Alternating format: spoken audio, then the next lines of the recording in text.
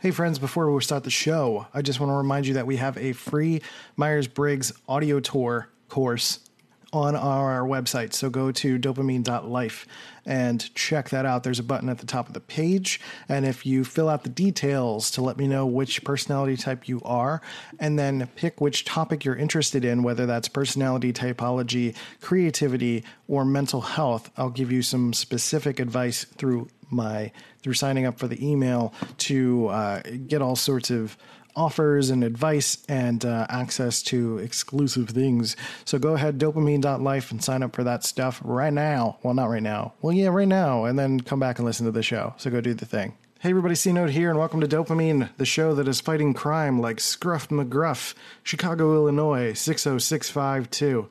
I think that's the right zip code. I don't remember. Hi. So today on the show, we are going to be talking about the epidemic of loneliness. I've heard this sort of talked about, bandied about in terms of modern society and social media, and there's all sorts of things to point fingers at, but what's really going on? There's quite a few things to break down on this episode of Dopamine, so let's hit the button and do the thing. Let's go. Drums, please.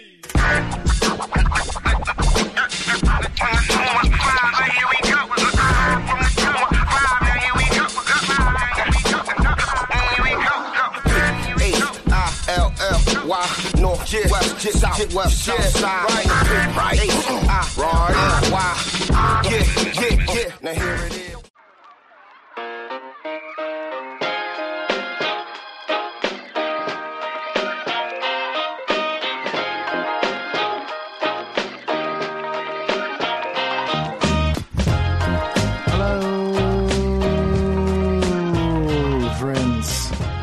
C-Note here. Hi, welcome back. Welcome back to Dopamine. I hope you're doing okay. Hope life is treating you well. I hope you're having a good October so far. October's my favorite month of the year, mostly because of Halloween, but there's just a nice seasonal transition. It's not too cold, it's not too hot. The leaves are changing, and it's really just this time of desperation. I love it. My little goth heart loves it. I don't talk about it a lot, but I've always leaned a little bit more towards like the goth punk side as opposed to the emo punk side. I'm definitely a bit of an emo kid, but more so the goth side. You can give me a creepy puppet any day of the week as opposed to a sad boy. I would rather, like, I Miss You by Blink-182 and Alkaline Trio stuff. Anything with like a heart with a cross through it. Give me all of that. It's great. Addams Family Values is probably one of my favorite comedies. That probably tells you a lot about me as well. And I don't know, I just have a lot of morbid humor that I maybe I've brought onto this show. I don't know, but anyway.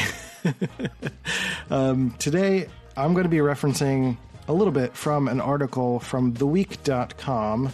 I just did a Google search and I read the article, so I know nothing about this website. I have no affiliations with the website, blah, blah, blah, blah, blah. And it kind of sucks that I feel like I have to say that, because if you just kind of accidentally pick a website that everybody hates, then it's going to upset people. And I don't care. So I'm going to pick a website that just has good information. And it's from an article from January 2019 talking about the epidemic of loneliness. And this is a concept that came to me through really the first time I've heard it sort of put this way was at Profiler Training in DC earlier this year with my friends Joel and Antonia at Personality Hacker.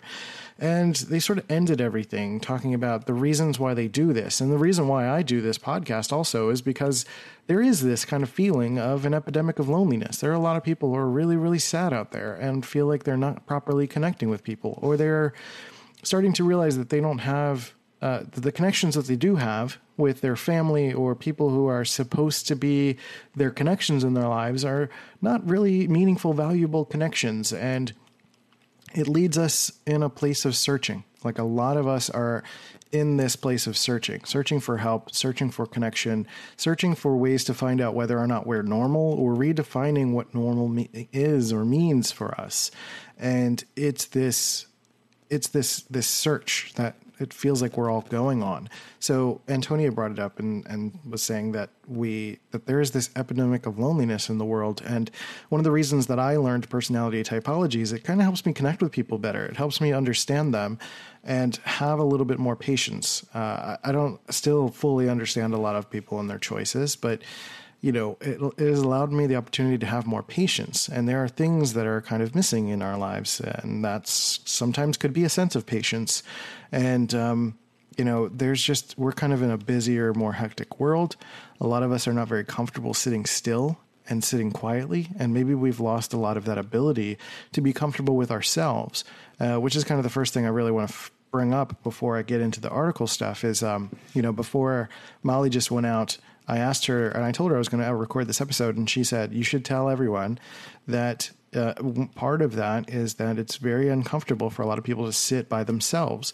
And I think that's true. We inundate ourselves with a lot of things. We are watching YouTube videos all the time. We're reading. We're listening to podcasts. We're not always sitting by ourselves unless we're in the shower. And even then, you might have music on, right? So we're not really comfortable sitting in our own minds. And for me, I don't particularly feel lonely. I think I've had disconnections plenty in my life, and I've felt lonely in my life. But the more I've become comfortable with who I am and comfortable with myself being a version of normal, essentially, I don't feel that sense of loneliness so much anymore. But I also literally have a really, really great partner that keeps me from feeling a sense of loneliness. I sometimes can feel very disconnected from the community of Rochester and business owners and artists. And sometimes because of the way that I scrutinize or the way that I judge people, my form of judgment or my form of trying to evaluate people is through sort of evaluating their competence. And that's something that is part of my personality, and I can't help that so much. I'm still working on doing that in a more helpful way. But when I am evaluating someone's competencies, and especially getting to know people over time, once you get to know people, you start to see their flaws, and then you have to get comfortable with what their flaws are and then evaluate what their flaws are, right? You hear that kind of in the dating world all the time, this idea that people are younger people in particular are dismissing people because one wrong thing comes up and they're just like, oh, this guy's got a weird pinky. I can't do that. I can't be with someone that's got a weird pinky. Or this person, he watches this TV show that I don't like, and he watches Game of Thrones. Nope. That's just a weird show. I can't do it. Or, this person likes the color blue. Screw the color blue. Nope, can't do it. I think we find all sorts of reasons to push people away, and we don't really realize that we're doing it ourselves. I'm not here to say that that we are completely to blame in situations like the epidemic of loneliness, but I've learned through all of the IT work that I've done in my life that 95% of the problems are user error. So if there's an epidemic of loneliness, it's probably our fault. It's probably something that we're not doing or that we are doing that is causing some sort of issue in our lives. And we may not even be aware of how much we repel people. I think that's a challenge in realizing how we may be doing that. Sometimes on purpose. Maybe we're dealing with traumas. Maybe we are not holding space for people, not giving them room to show the full breadth of who they are, and therefore we just kind of push them away, or we create these distances with shallow criteria and not creating enough space. I just saw this morning, I didn't read the article about it, but I saw this morning about Ellen DeGeneres at like a baseball game with George W. Bush, and the internet was ablaze with people saying like, what? She's supposed to be on our side. She's one of the gays. She's not supposed to be hanging out with him, Republican man. And that's silly enough. That's silly to begin with. But just the idea that you can't hold two disparate things in one hand, I think can create a mass sense of loneliness and frustration with the idea that you can't not only for your own personal values, feel like you can't be friends with someone who disagrees with you on something, or has done something that maybe you don't agree with on a larger scale, but the content of their character is fine. The whole idea, I think, of like getting to know people is to judge them by the content of their character, MLK, all of that stuff. And really understanding that it is possible to be friends with someone who is, it's not like everyone's constantly spouting their political beliefs or constantly spouting their religious beliefs. There are some people that do that, yes. But like some people genuinely feel like if they sort of don't have that fundamental value, then they can't be partners, they can't be friends, they can't be business partners, they can't have any affiliation with someone who has any disparate connection. And I think that's preposterous. I think that is a frustration of, that's if you're feeling a sense of loneliness and not working on that part of your life, then that's why I'm saying that part is your fault. And I'm not victim blaming here, because you're not the victim. That's why I say it this way, because loneliness is not always a victimhood thing, right? We can put ourselves into a victim place, but there is situations where we know when we are limiting our access to other people, whether maybe we're an introvert and we don't go out. If you don't go out, you're not going to be meeting new people, and you're not going to feel any better about the connections that you're making. And that's kind of your fault, right? If you're an extrovert and you are constantly busy, but so busy that you're only sharing maybe your thoughts, or maybe you're not actually connecting with people and just on the go all the time, that, if you're not making a genuine connection, or you're not slowing down to take stock in the relationships that you have, then you're not probably going to feel a genuine connection with anyone. And that's going to feel like you're navigating the world in a lonely way. I've had plenty of challenges with feeling lonely in my life, largely due in part to my mental illness and feeling like I, your own stuff, and I know my own issues. And therefore, it's easy to assume that nobody else deals with these issues, because you can't hear the voices in someone else's head. So it's really easy to just get into this place of feeling like, oh no, it's me. I'm the broken one. No. And, that feels terrible. And, I'm not saying that there's anything wrong with feeling that way, but there's a difference between feeling something and then doing something about it. And it's just generally hard for me to feel bad about that. It makes me sound like a cold jerk. But if you're not trying, that's on you. That's all I'm saying. And it's okay for it to be on you. That's not, again, I'm not calling you like the bad guy or the villain or like, a wuss or anything. It's just a call. It's just tough love. It's just a call for you to look at yourself and say, okay, you know what? He's kind of right. These are the times when I limit myself. And limiting yourself is very different than setting boundaries. We've talked about boundaries a million times. Like, you have to set boundaries as to like what your connections are, but then also evaluating whether or not something is petty. And sometimes you need to ask other people and get that feedback to say like, is this petty? Does this make sense to have this as a boundary? Because sometimes people can go in one direction or another, right? You can really confuse yourself and say that like, man, I think I'm overthinking this, when it's really something that's an extreme boundary that you should be setting. Or feeling the other way around, where you're feeling like you are being too open, and you're like, I want to accept everyone in my life. And that doesn't work either, right? Everything's a fine balance. It's not really all that easy. So that's kind of what I'm getting at with sort of like that isolation piece and feeling a sense of personal loneliness. Cause like you can feel lonely, and it can absolutely be a challenge of you. Another challenge is your life circumstance. And that could absolutely genuinely be an issue. It's hard for me to get around with my ankle, and I also have my license suspended right now. So that's a challenge.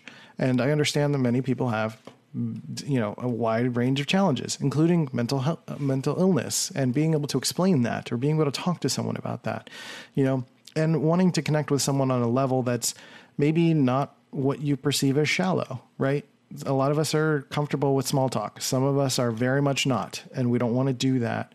So wanting to connect with someone has maybe more specific criteria, and that's valid too, right? So finding some sort of middle ground, because often I find that most people don't really like small talk. I find that people just want to get to like something that's meaty and personal, but you use small talk as a little bit of a dance to kind of figure out what you can talk about, right? You can't just like go up to someone and be like, I heard you went through a divorce. Tell me everything. And you're like, I don't know you. What are you asking me that for? You can't just launch into it. That's not fair and not appropriate.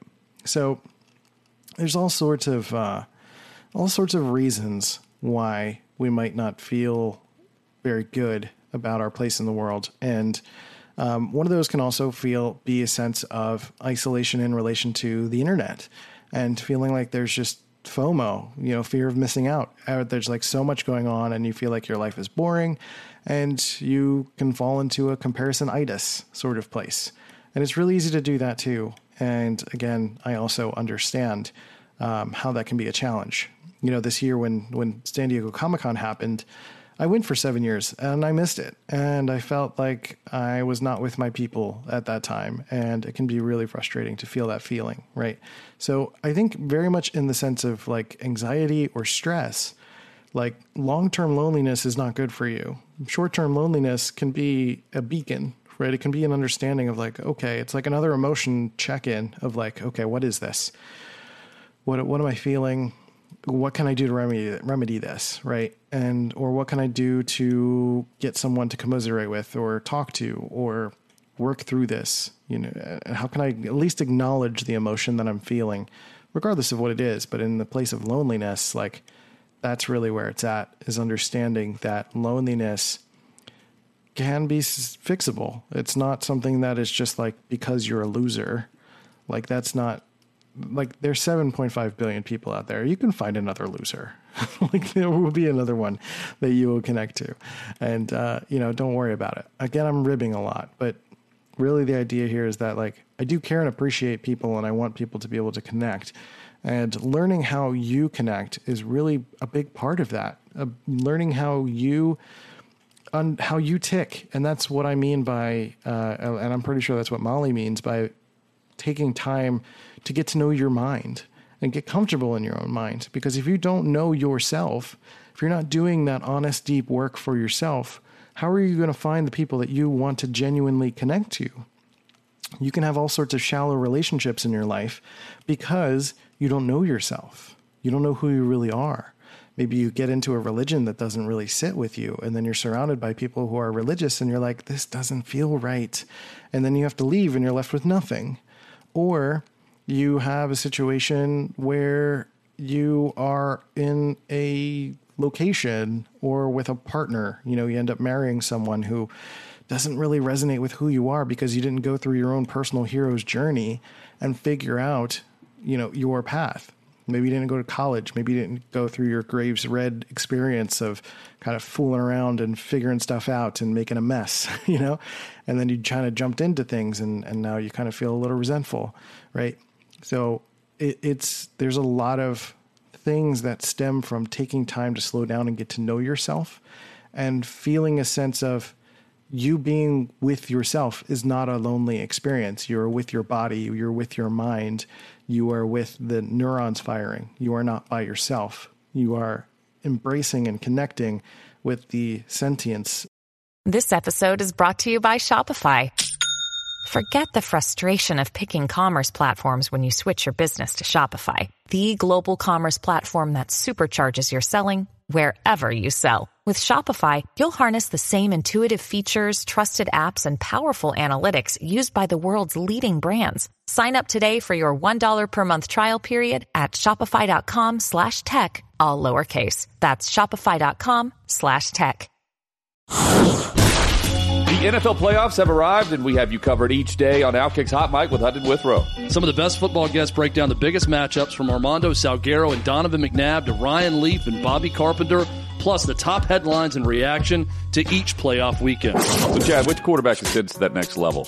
Brock Purdy, Dak Prescott, Tua is on this list. Got to be Lamar Jackson, right? Yeah, I think his time right now. I think so. Yeah, it's his time to shine. He's done it in the regular season. He's won MVP. He's going to win it again. It is time for him to win in the playoffs. Playoffs are also a time to shine for Patrick Mahomes. Can he and the Chiefs offense figure it out in order to repeat this playoff season? There's plenty of craziness on a week-to-week basis, so pull up the bar with us each weekday wherever you listen to your podcasts. NFL and more, covering your favorite teams. Outkick's Hot Mic with Hutton and Withrow.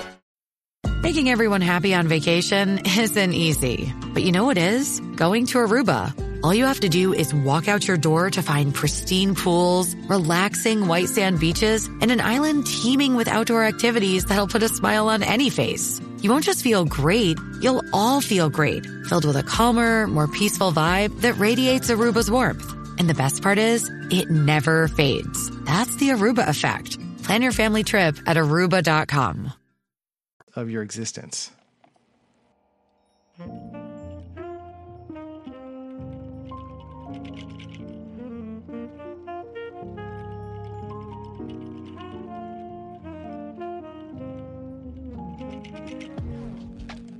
Okay, we are back. Welcome back to the show. I hope you're doing well, and you made it through that either ad break or the 10 seconds of the music. Thanks for being back. So I want to read a little bit of this article and then kind of make some comments as I go along. So this is written by The Week. Looks like it's just attributed to the staff of The Week. So no particular person that wrote this, but I think it's a good article. If you just Google an epidemic of loneliness, then that's pretty much what's going to come up first. So nearly half of all Americans today say they feel they are lonely. So why is that so? And what are the consequences? Here's everything you need to know. So we're going to start by defining loneliness. And so I wanted to get through those first points because that was like really what I wanted to say about this. And I think this article covers quite a bit. And the things that we're going to talk about is defining loneliness, defining the impact, defining how that affects physical health, what is isolation, why are people feeling this way, and the effect of partisan politics on all of this. So it's a pretty quick article, so we'll just kind of go through it. So how is loneliness defined? Loneliness isn't determined by the actual number of friends or social contacts a person has. Social science researchers define loneliness as the emotional state created when people have fewer social contacts and meaningful relationships than they would like. Relationships that make them feel known and understood. Those are two important words, known and understood. Essentially, if you feel lonely, you are lonely. 1 out of 2 Americans now falls into this category. In a recent study of 20,000 people by the health insurance company Cigna, about 47% of respondents reported often feeling alone or left out. 13% said that there were 0 people who knew them well. The U.S. is not quite unique in this respect. Loneliness is reaching epidemic levels throughout the developed world. 41% of Britons say that that's weird, it's spelled weird, Britons, say the TV or a pet, Britons, okay, or a pet is their main source of company, and the UK has created a cabinet-level minister to deal with the problem of rampant loneliness. A government study in Japan found that more than 500,000 people spent at least 6 months at home with no outside contact. During many years caring for patients, the most common pathology I saw was not heart disease or diabetes, said former U.S. Surgeon General Vivek Murthy. It was loneliness. And those are important points, especially when it comes to having a pet or TV, is that we kind of develop relationships with characters on TVs in our mind or our pets. And we do that with people on social media all the time, people that we follow. But it's kind of the same way that I talk about when it comes to extroversion, when I'm talking about Myers-Briggs stuff, is that the phone is not a replacement for extroversion. Like, aspects of extroversion is about actual genuine connection. Like, you're reading body language, you're getting to know the tone of someone's voice, you're listening to the inflections, the changes, the way that they move through space. There are all sorts of ways that people interact with each other and have genuine neuron connections that allow for us to really genuinely experience the extroverted experience. So for introverts, like, that is important to get outside. And for extroverts, it is important to genuinely look for and notice things when you are out into the world, but then also taking time to slow down. And I don't think there's any coincidence here that it's 50% of people that feel lonely. Like, that's huge. That's a big number. And I think that's high in part to the idea that we just don't understand ourselves. I think that's the case. What impact does loneliness have? It makes people sick. A 2010 study by Brigham Young University found that loneliness shortens a person's life by 15 years, about the same impact as being obese or smoking 15 cigarettes a day. Other studies have found connections between loneliness and a wide range of risk for heart attacks, stroke, and cancer. Lonely people are more likely to suffer from insomnia, depression, and drug abuse. They're also more likely to suffer from a rapid cognitive decline in old age. Now, something to consider, and I don't know if this is in line with any of the research, but there was a TED Talk around stress and saying that more people actually died from stress when they believed that stress would kill them more than the stress itself, which is really interesting. And I think that might be the case with loneliness. I think there is there's a high perception of loneliness, plus a high idea that loneliness is going to kill them, that they're going to die alone, and it's going to be sad, it's going to be morbid, it's going to be the worst thing, instead of getting comfortable with the idea that no matter what you do, you are going to die alone. So it's a long road to get to that point. But the idea here is, once we sort of open up our minds to greater connections, we have the opportunity to actually connect to ourselves and other people a little bit more. I know that's vague and woo-woo and abstract, but that's all I got for that. Why is physical health affected? Stress, mostly, and the feeling of loneliness, scientists say, is an evolutionary phenomenon.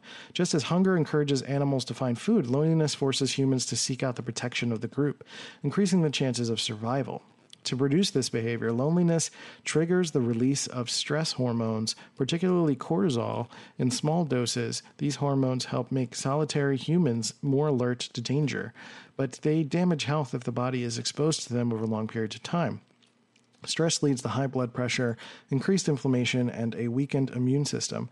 Without an emotional support network, lonely people are also more likely to slip into unhealthy habits, such as substance abuse, overeating, and not exercising.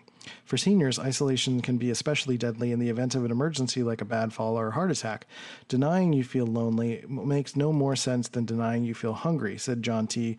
Cacioppo, a neuroscientist who studied loneliness at the University of Chicago.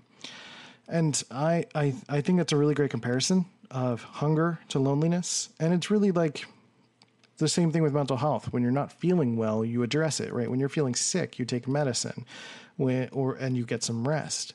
You know, when you're feeling mentally ill, you need to address that as a physical illness, because it is. And the same thing with a sense of loneliness. The loneliness, like any other emotional disease, really feels abstract, and it doesn't feel like it's something that is solvable or worth solving, or that you're the only one experiencing it. Therefore, no one else is going to understand your experience.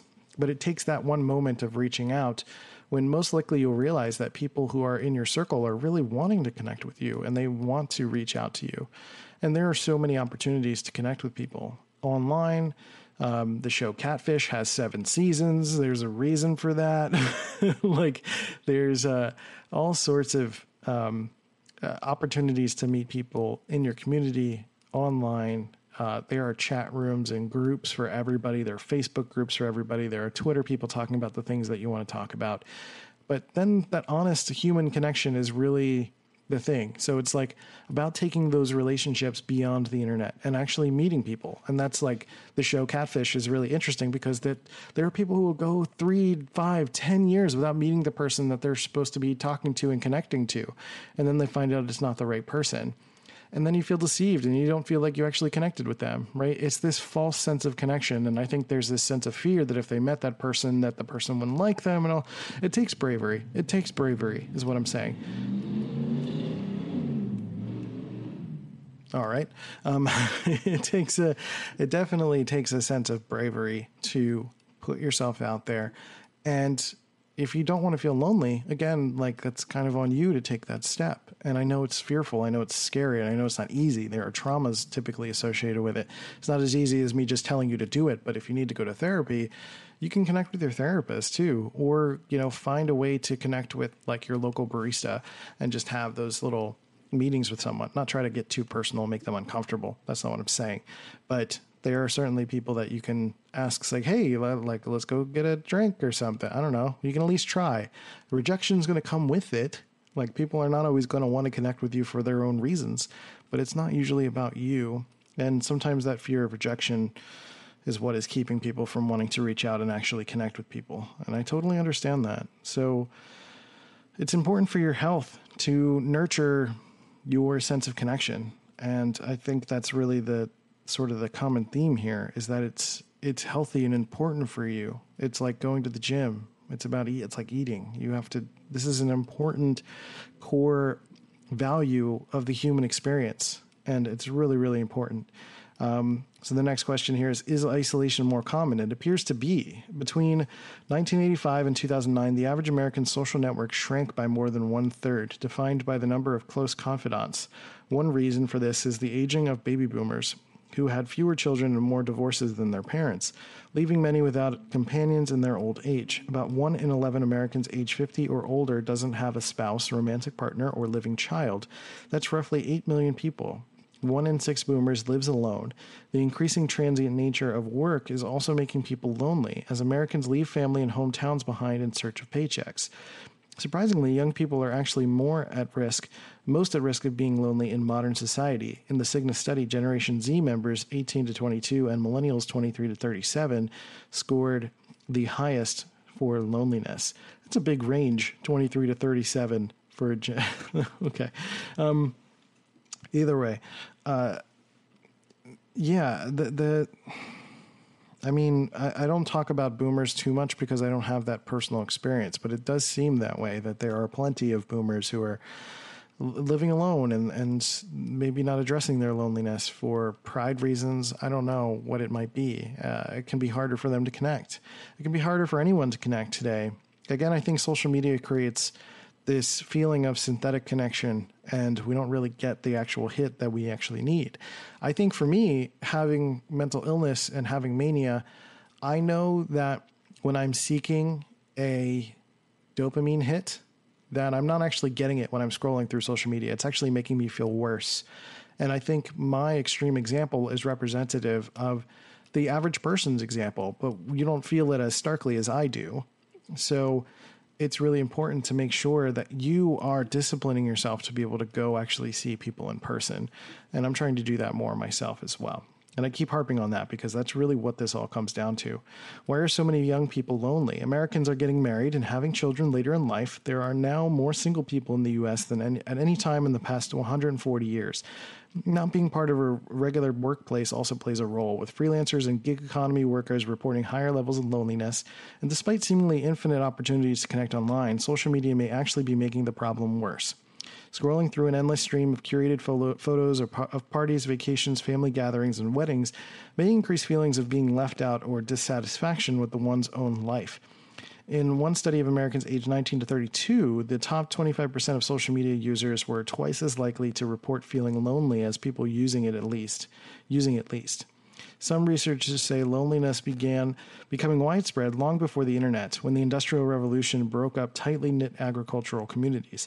I do think it speaks to one of the dilemmas of modern mobile society, said Stephanie Kuntz, a historian at Evergreen State College. As we gain the freedom to become whatever we want to be, we've lost the sense of belonging. And belonging is so important. You think about Maslow's hierarchy of needs, which is an episode I've done a few episodes ago. And the sort of the basement of needs is making sure that you have a sense of safety and security. And, your basic needs are met. You have a roof over your head. You have food and stuff like that. And I think a lot of people are struggling a lot more than we really give it credit for in this day and age. And that makes it a challenge because we're trying to find more work. We're trying to find satisfying work. We're trying to find work that makes us happy, that we're not just sitting on a cubicle, doing things on our own terms. But doing things on our own terms means doing things on our own, which means that we have to also seek companionship on our own. I talk about all the time in my Press Start on Messaging, brand messaging course, that when we are escaping the sort of realities of society, meaning we are trying to build a life for ourselves in some sort of way, that it can be a challenge to let go of the structures that we were born into, meaning that a lot of us can be a little bit spoiled in ways that we don't realize that we're spoiled. And what I mean by that is that we grew up with like family units where a lot is provided for us. Plenty of us have that opportunity, or we're in a job where, coworkers are kind of coming and going and we don't have to actually do the work to find friends, or school has a situation where like classmates are shown up for us and now we have people that we have access to, or we're forced to work in groups and then you kind of accidentally make friends. In college, that might be the case as well, but not as much. And then afterwards, you go into the workforce and, you might have the same kind of thing. You sort of get together with coworkers. But when you start to work on your own, you start to become a freelancer or an entrepreneur, you're trying to start your own business, or you're trying to do Uber and Lyft or DoorDash or try to deliver food, like you're spending a lot more time on your own. You don't have quote unquote coworkers. So I know a lot of people reach out to people on message boards to try to connect with other drivers, for instance, with Uber and Lyft.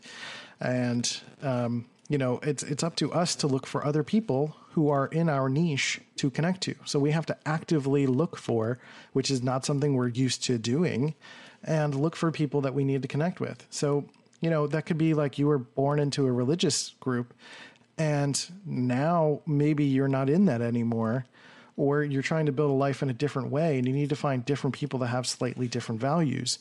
And we're just kind of used to everything coming to us. And I don't think we think about that as much as we do, at least not in that context of all of the things that we've grown up with when it comes to people.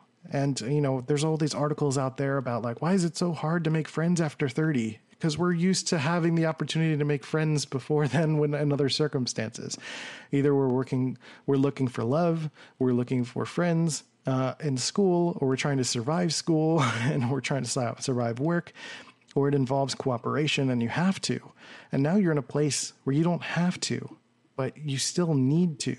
And that requires a different skill set that requires you to actively learn how to connect with people, to make friends, and have the desire and willingness to for your own sake and your own health. So that's like a completely different ball game. And it's just this level of personal accountability and responsibility that we're just not used to having. So we have to take that and do that for ourselves.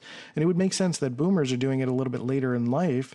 Some boomers might be having that issue later in life because that's when they're retired, and maybe they don't have those connections after retirement because they're used to having those connections at work or when in family environments that are kind of dwindling or people are moving, right? So another thing they mentioned here is that people are working and moving for a paycheck and trying to find work in different places. Particularly, I can see millennials doing that, like going to coastal cities to try to find a better sense of work and meaning and purpose. And that's more of a generational thing to consider. But really, it's like this is the sort of the life circumstance that we're all having to consider, is that this is just what's happening. And there is a bit of, so I've been thinking a lot about spiral dynamics, and there is, which I did an episode on as well. If you search for it, I'm sure it's in there. And when you go back and there's a point where like 4 Blue basically explains sort of like government structure and society, and millennials and younger generations still have a bit of an adverse reaction to 4 Blue, whether they're in it or not, and at least the modern society version of it. And it makes it really hard to connect, to continue to get into this idea of going further into that cycle. Like we're ending that cycle a little sooner of having the opportunity to connect with people genuinely, because we're not spending as much time at jobs. Like I've personally had multiple jobs, multiple good jobs, but I haven't really maintained those connections. And I definitely take ownership for that. And I sometimes feel really terrible about that, but I never connected with those people, in a bigger picture, long-term way. And I think that's a challenge of, feeling like there are options, there are more connections. Same thing with online dating. There's like, well, these people don't work. I can find other people somewhere else, and maybe that's it. Maybe it's a paradox of choice that we get kind of caught up in as well. So when I was mentioning Maslow's hierarchy of needs, there's a section of it that refers to love and belonging. And so all of that basically leads to the idea, if we are not getting our basic needs met, then we're not likely to connect with the love and belonging piece. So making sure that we have a roof over our head, that we're well taken care of, leads to the love and belonging. If we were constantly on the go, we were constantly feeling stressed about our life circumstance, maybe not settling down, not able to save money, things like that, it would make sense that we're not connecting in a loving and belonging way as much. And especially in relation to the agricultural stuff, like you kind of have to, again, work in close quarters groups, whereas now there's like a paradox of choice. And it's just so nice when you do end up finding people that you can connect with and have in-person relationships with, because there's just no comparison. Like you can talk with people on Twitter all day and night, and it just doesn't compare to putting your phone down and talking with people in person about books and art and philosophy and life and sharing a meal together and having all of those connections. That's incredibly valuable. And I know that there is opportunity for you out there to do that. You just have to actually search for it. And maybe that's the problem, that we don't want to search for it. So this last section is about politics and the partisan nature of, kind of the world these days. So alone, angry, and intensely partisan. Some researchers believe that America's increasingly polarized politics and partisan viciousness on social media may be at least partly the product of increasing loneliness. Psychiatrists Richard S. Schwartz and Dr. Jacqueline Olds describe loneliness as the elephant in the room of American politics.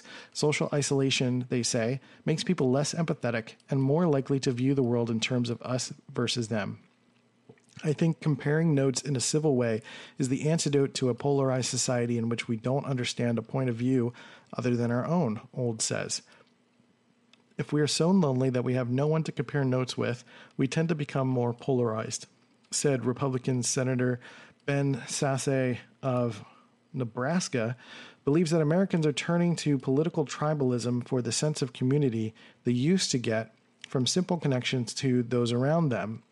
The local human relationships that anchored politics, political talk has shriveled up, Sasse writes in his new book, Them, Why We Hate Each Other and How to Heal. Alienated from each other and uprooted from places we call home, we're reduced to shrieking. And I think there's something to be said about that, about the ability to kind of like commiserate with each other. It doesn't exactly nurture growth and understanding, and really create the opportunity to actually have dialogue with the person that we're complaining about, and giving the person, to whether that's political person or like someone who said something on Twitter that maybe we misinterpreted, that we're not giving someone the opportunity to explain themselves and really hear what they have to say about something. And being able to give each other an opportunity for connection, to be honest about where we're at and what we need, to articulate our challenges, our emotions, and to create the opportunity for eventually landing in a place of opportunity, joy, optimism, connection, relationships, bonding. All of those are things that we need to continue to nurture for ourselves and with each other. And that involves a lot of patience. And that involves for the ability to not just agree to disagree, because I don't think that helps either, but to prosper and let prosper, to really hear someone and really help each other grow. That's like the point of disagreeing, because there's just a disparity. There's something that We don't understand about the other person's experience. And usually there's something valuable in there about understanding someone else's experience. It's not something that's probably going to change your life, but you can have more empathy and you can expand your circle of connection. You expand your circle of inspiration, of new people in your lives, of new people, new opportunities for you to properly just add to your repertoire of teachers in your life, right? And I think we continue to treat people as villains in our lives, and it's kind of making us feel like the victim. And I think a lot of the time, being in a place of victimhood keeps us in a lonely place, whether that's, not allowing ourselves to go out and meet new people, or blaming other people or being scared of the outside world as if there's a boogie monster around the corner every time we go outside. And that's simply not the case either. If you have some serious challenges, maybe you have lost a lot of family members, maybe there are some physical challenges, there are going to be steps that you need to take to be able to do that stuff more often. But taking any step that you can is incredibly valuable and important for your growth in your future as well. And, that doesn't mean that I don't have sympathy or empathy for the challenges that people face. But I do know that a lot of the time, it's just us. We are blaming social media all the time for making us worse than we are. It's not true. Social media doesn't make you do anything. It is not a sentient thing. It is just an opportunity. It is a tool that we are using, and we just happen to be using it to shout at each other instead of loving each other. So that ends this episode. I appreciate you guys for being here. I hope you learned something. I hope you thought about something. I hope this really just makes you consider your sense of self, because I think getting to know yourself is really the antidote for all of this. Getting comfortable with who you are and scrutinizing yourself, and then forgiving yourself for things that you've said about yourself or to others in the past is also a great way of making space for other people. Because I think a lot of the time we're projecting when we don't realize that we're projecting. And just finding the opportunity to love ourselves first will give us a greater opportunity to love others. So, okay, that's the final thought. My Jerry Springer final thought. So I appreciate you guys. Thank you for listening to this episode. If you want to sign up for the Dopamine newsletter, which has all sorts of great opportunities for you to take the free Myers-Briggs course, you can go to dopamine.life and click the button at the top of the page, and there's a free Myers-Briggs course there. You can sign up to get that free course, which is a great way of starting to get to know people and not feeling as lonely. And then there is all sorts of other specific things for potentially for your specific personality type, depending on whether or not I actually finished it. And there are things depending on which box you check, whether it's creativity, personality, typology, or mental health, you get kind of specific emails that will give you sort of reference points and opportunities for beginning your growth journey. So go ahead at dopamine.life and check that stuff out. And I also have articles on there and past episodes and all of that fun stuff. So if you want to hit me up, I am C-Note.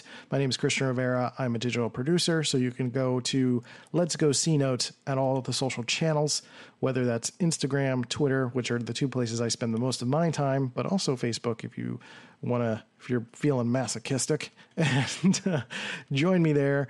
And that's all I got for now. So I'm going to click the button and turn off the thing, but I appreciate you guys. Thanks for being here. Take care of yourselves and each other, and I'll catch you next time on Dopamine. See ya.